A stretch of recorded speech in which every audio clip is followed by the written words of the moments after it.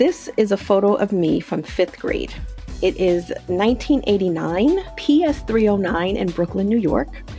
And I am dressed in a white khimar. I have on silver earrings. I have on a blue uniform with a light blue blouse.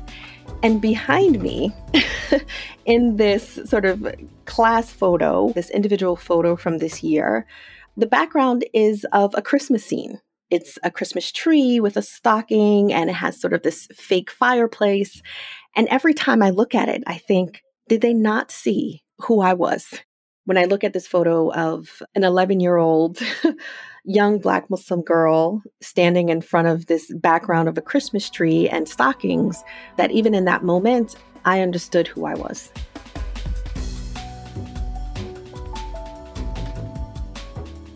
My name is Dr. Kamila Mukmin Rashad, and I am the visiting assistant professor of psychology and Muslim studies at Chicago Theological Seminary. And I'm so thrilled to host the second season of Our Seven Neighbors. This season, we're exploring the Black spiritual diaspora, and we will be sharing rich, dynamic, intersecting, and really beautiful stories from members of the Black community, of people of African descent, and all of the spiritual traditions that meet in the crossroads.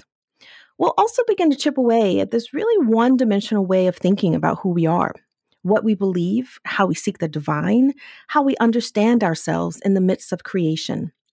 The people we want to introduce you to have so many stories to share about who they were, who they are, and who they are becoming. Poet Lucille Clifton wrote, "Say it clear, and it will be beautiful." And so we invite you along with us on this journey as our guests say it clear and make beautiful their amazing life stories. Join us for Season 2 of Our Seven Neighbors, Stories from the Black Spiritual Diaspora, brought to you by the Interreligious Institute at Chicago Theological Seminary, Bayon Islamic Graduate School, and the Muslim Wellness Foundation.